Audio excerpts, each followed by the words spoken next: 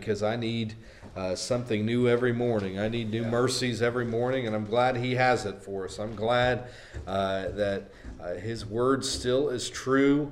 I tell you what, I believe this Bible more than I believe anything. I've read a lot of things, and I've not read anything like this. And it's the more time continues, I feel like the more we are seeing the Bible being fulfilled as we live, and that's what's amazing about it. But 2 Peter chapter 1, we'll start verse 1. Simon Peter, a servant and an apostle of Jesus Christ, to them that have obtained like precious faith with us through the righteousness of God and our Savior Jesus Christ. Grace and peace be multiplied unto you through the knowledge of God and of Jesus our Lord, according as His divine power hath given us all things that pertain unto life and godliness, through the knowledge of Him that hath called us to glory and virtue, whereby are given unto us exceeding great and precious promises, that by these ye might be partakers of the divine nature, having escaped the corruption that is in the world through lust. And besides this, giving all diligence, add to your faith virtue, and to virtue knowledge, and to knowledge temperance, and to temperance patience, and to patience godliness, and to godliness brotherly kindness, and to brotherly kindness charity. And for if these things be in you and abound, they make you that ye shall neither be barren nor unfruitful in the knowledge of our Lord Jesus Christ. But he that lacketh these things is blind, and cannot see afar off, and hath forgotten that he was purged from his old sins. Lord, we thank you for your word once again. Lord, thank you that you've allowed us to come in. And Lord, I pray that you would empty me, and Lord, of myself, and Lord, that you'd fill me with the unction of the Holy Spirit, and Lord, that your word would come out. Lord, that you would help me to preach, but also help us to hear, Lord, and apply this to our lives. Lord, we love you. We thank you for all things. In Jesus' name we pray, and amen. So we see right off the bat that he is definitely writing to the church. You know, there's no question, looking in verse 1, to them that have obtained like precious faith with us through the righteousness of God and of our Savior Jesus Christ. That sounds like me. That sounds like you. Those that are saved by Jesus Christ, that faith is precious. I love how he describes that. That's what we put our faith in, was Jesus Christ, His death on the cross for our sins, and His resurrection. And so when you call on Jesus' name for salvation, when you and I did that, we received that precious faith. And that it is precious. You think about it. But then verse 3 goes on. The moment you're saved, what's he say? According as His divine power hath given unto us all things that pertain unto life and godliness, through knowledge of Him that hath called us to glory and virtue. The moment we're saved, that divine power changes us, doesn't it? That it is not a change that can come from programs or anything else. That's a new creature in Christ that comes from Him, comes from the Holy Spirit, that He makes us all new again. And that divine power, I like the fact it doesn't just give us a few things that pertain to life and godliness, but the verse says it gives us all things that pertain to life and godliness. Everything that we need. That means that once we are saved, God has given us everything that we need to live for Him. There's not, there are some groups that think that you almost have to make it to levels. You get to a certain level, you unlock this secret, and that is not how God works. He is not making it to where, it's like a secret society, or you've got the ones that are in the know and outside. They had Gnostics back then, and today we got all kinds of groups that feel like they've hit this pinnacle of knowledge, and we're nowhere near that as Christians. But that's not true. God has given His word to all of us, and I believe that anyone who really wants to, that's saved, that really wants to know what God's word says, and they dig into it and ask the God for help, ask the Holy Spirit to teach them, ask the author and finisher to guide them, I believe that happens no matter what. Nothing's up for any private interpretation. It is us just digging in. A lot of times it's not the secret knowledge, it's the knowledge that's right there. It's right there. But He's given us everything that we need. A lot of times the devil wants us to think that we're lacking in all these things. Or maybe once we're saved, he says all things that pertain unto life and godliness. See, sometimes we think, well, yes, he's made me a new creature, but I've got these, the way that I am, I've got a certain this or a certain that, whether it's a temper or whatever that I've got that just doesn't seem to go away. We're forgetting that he's given us everything to live a godly life too, to live for him.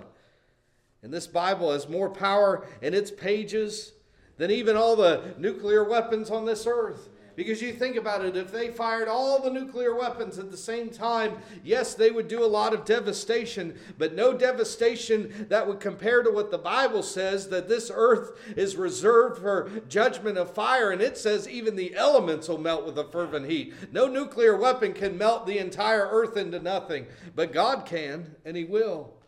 And his word has more power than that. That's the divine power that he's given to us.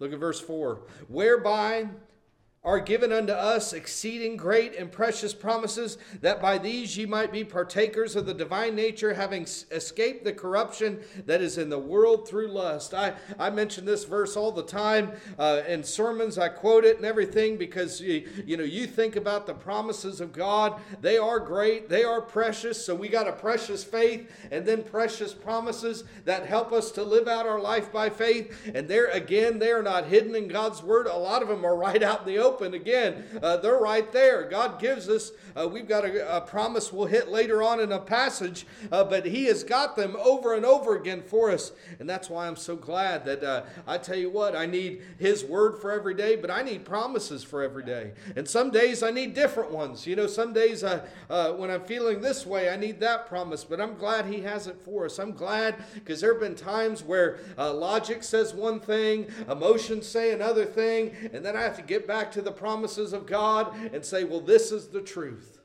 Amen. That's what we have. Part of these precious promises are not just so we can feel good, but they're so we can live out our precious faith, so we can be separate from this lust-filled, sin-corrupted world that wants to get us into their mindset, get us into their lifestyle, but we've got to be separate from the world.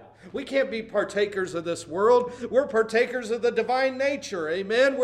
We are to grow, and like it'll say later, grow in grace and knowledge of the Lord Jesus Christ.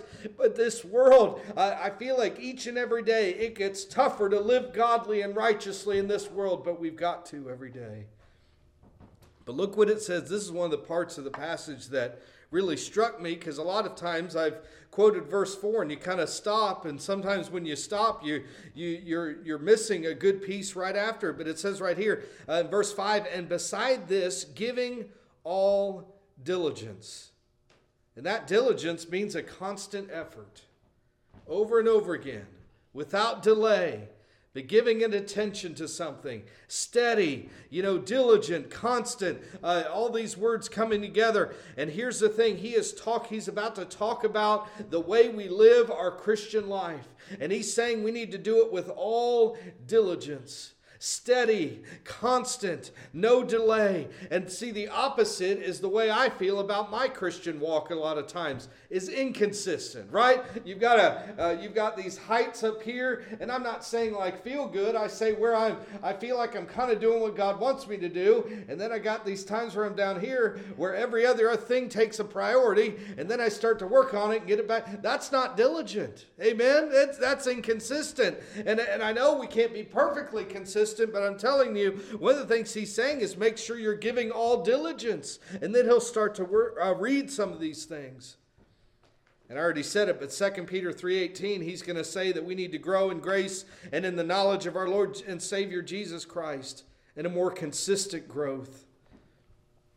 But I was listening to a preacher this morning. He was preaching out of John, and he said this. He said, the more we grow in Christ, the more sensitive we are to our own sin. The more we realize it. And the more we realize our own sin, the more we realize that we are lower and he's higher. And I was really thinking about that throughout today. That just kept sticking with me. And I thought, you know what?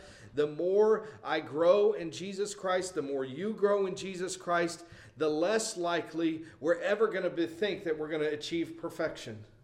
I just heard a guy, I think it was yesterday, I was watching something, and he said, you know what, I got saved, it was like 14, 15 years ago, and I haven't lied since, I haven't looked lustfully at a woman since, and he's just going down the list, and he's saying, well, I'm not saying it to brag, he said, I just love Jesus 24/7, and he'd achieved this level of not sinning anymore, and I mean, number one, it's ridiculous. 1 John 1 says, if you say that you have no sin, you deceive yourselves, and the truth is not in you, and then if you say that you have no sin, though you make him a liar, and his word is not in you. So, I mean, either way, you got problems thinking that. But what he said really got me. He said, you know what? We are not going to live a perfect life. Now, that doesn't mean we throw it away and give up and say, I'll just sin and let it be a license. God forbid. But I'm glad that we have that balance there, that we can realize that, hey, not only am I realizing my sin more as I grow closer to him, but also the other side of that coin is I'm more excited about his grace and mercy and forgiveness of sins the more I realize how much I'm sinning now and have sinned in the past. Thank God that he loves us that much. We should still lead to continued striving and diligence to live a holy and righteous life. So let's go through what 5, 6, and 7, these different words. Giving all diligence, add to your faith virtue. That virtue is bravery, valor. And you think about living righteously, needing bravery for that. And I'm telling you what, this world, more than ever in our society now, we need valor, we need bravery, we need courage when it comes to living righteously. See, the world, they've stolen this, and they say, what do they say? When someone comes out in a sinful lifestyle, what do they say? They say that's brave, right? They did something that's brave by doing that. They're living their true self. They're being consistent with their self. All these different phrases that they use today, but they all say, wow, what a courageous thing that they've done. That's not bravery or courageous. It's not when you are going with the flow. It's not bravery. Everyone's accepting you and excited about it. That's not bravery. That's just going along, conform to this world. But I'm telling you what, when you go against the flow of the world, that's the valor. Yeah. That's the virtue right there. And that's what's needing more and more, resisting the compromise, resisting the one of this world living as unbiblically as they can. We need to have Christians add virtue to their faith, especially in these last days. Not only virtue, but he says the next one is to virtue knowledge. And here's the thing.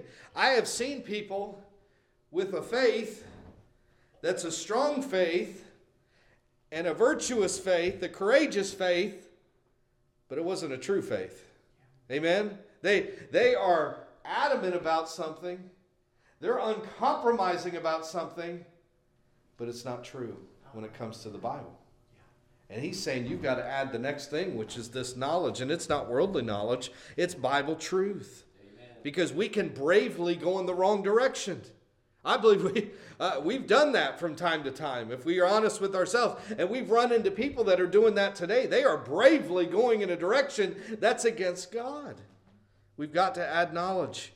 Because here's the thing I've had to remind myself over and over again. Whether I like it or not, whether I'm trying or not, every day our minds are being filled with the knowledge of this world. It just happens. We get it every which way, no matter what we're doing. As even you can't even live a segregated life or one of these lifestyles where you're just a monk, or you will still get things from the world coming in. It's just the way technology is and everything else. You cannot escape it. But I'm glad that we've got more than enough of God's word that can counteract all of that. Then adding to knowledge is temperance. That's self-control, moderation, restraint. And again, this world goes in the opposite, right? This world wants everything without restraint. Unrestrained pursuing lust, unrestrained doing whatever they want. But the Christian is to show restraint. And here's why. One of the reasons is there are things that we could do that are not sinful until they're unrestrained. Right? We can do something in our life that's not really a sin, but when we let it be completely taking over and unrestrained, it then becomes a problem. Yeah. Temperance. And then adding to temperance is patience. This one's hard. Not only waiting, but not quitting while we're waiting. Enduring while we're waiting. That's the hard part. Some of us, we know that things are going to take a long time, but then we walk away while things are taking a long time, and that's not it. I think many have quit too soon on where God has placed them or what God wants them to do because they weren't seeing the right things that they thought they would see at certain milestones or time frames or anything else. But here's the thing.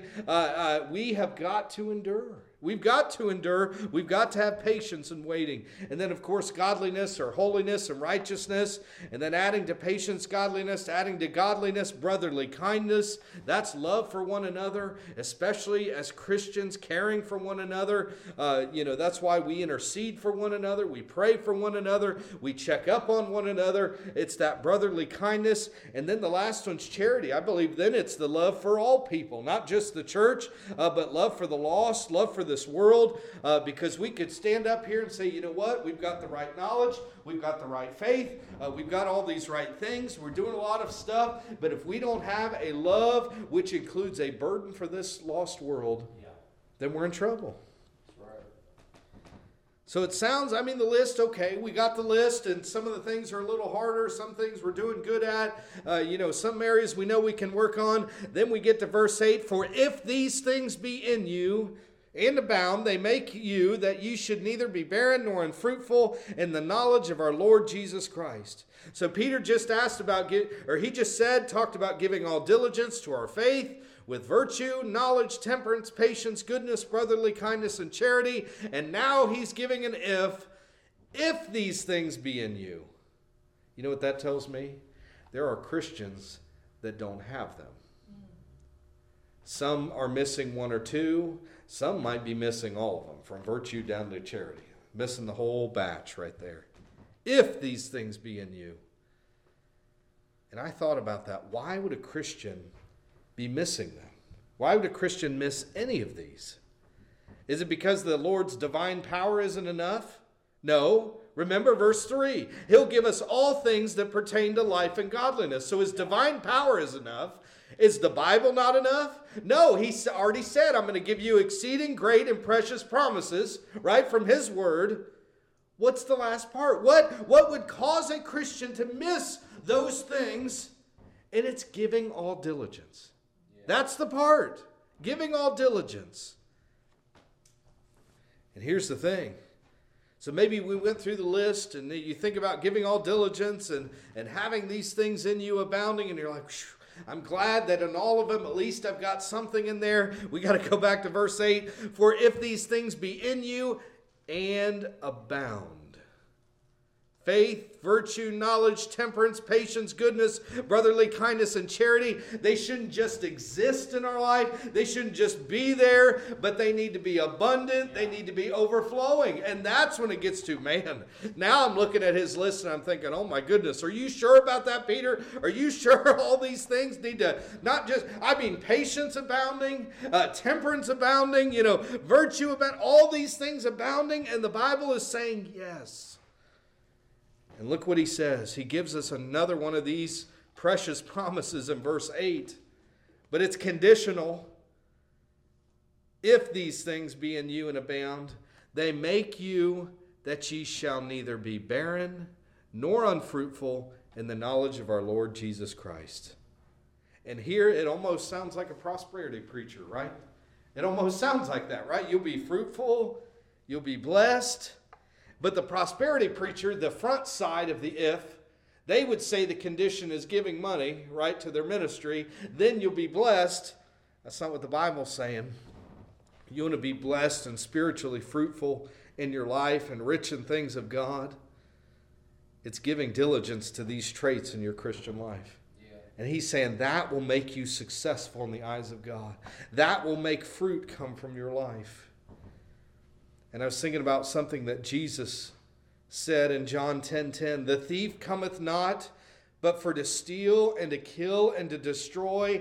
I am come that they might have life and that they might have it more abundantly. And you think about that we have got everything in our life to live godly. We've got everything to live holy. We've got everything to walk by faith. We've got exceeding precious promises. We've got divine power. And not only that, no matter what, whether you're really successful in those things or whether you're not so successful, either way, every single one of us as Christians can say, hey, the life we had before does not compare at all to the life that we have today, right? We have trials, but he told us, Jesus said, that the devil will never make anyone's life better. He never did. He's there deceiving, stealing, killing, lying, and he is set out to destroy this world. He is telling them, he is putting those carrots on a stick out in front of them, luring them in certain directions, saying everything will be fine, and never telling what the true consequences will be to destroy men's life. And aren't you glad on the flip side that Jesus said there's that life and then there's the abundant life? And I think about my life in Jesus Christ, and I said, you know what? He has given me more in every area than I could ever imagine. Is the bank account always full? No. Usually it goes up at payday and then comes right back down really quickly. But I'll tell you what, we have a blessed life. We are not wanting for anything. We're not starving. We're not worried about things because God has taken care of us. He loves us. And here's the thing, one of the things we can do in return is we can, in that abundant life, we can put all diligence to doing what He's called us to do. He died for us, right? The devil would not do that.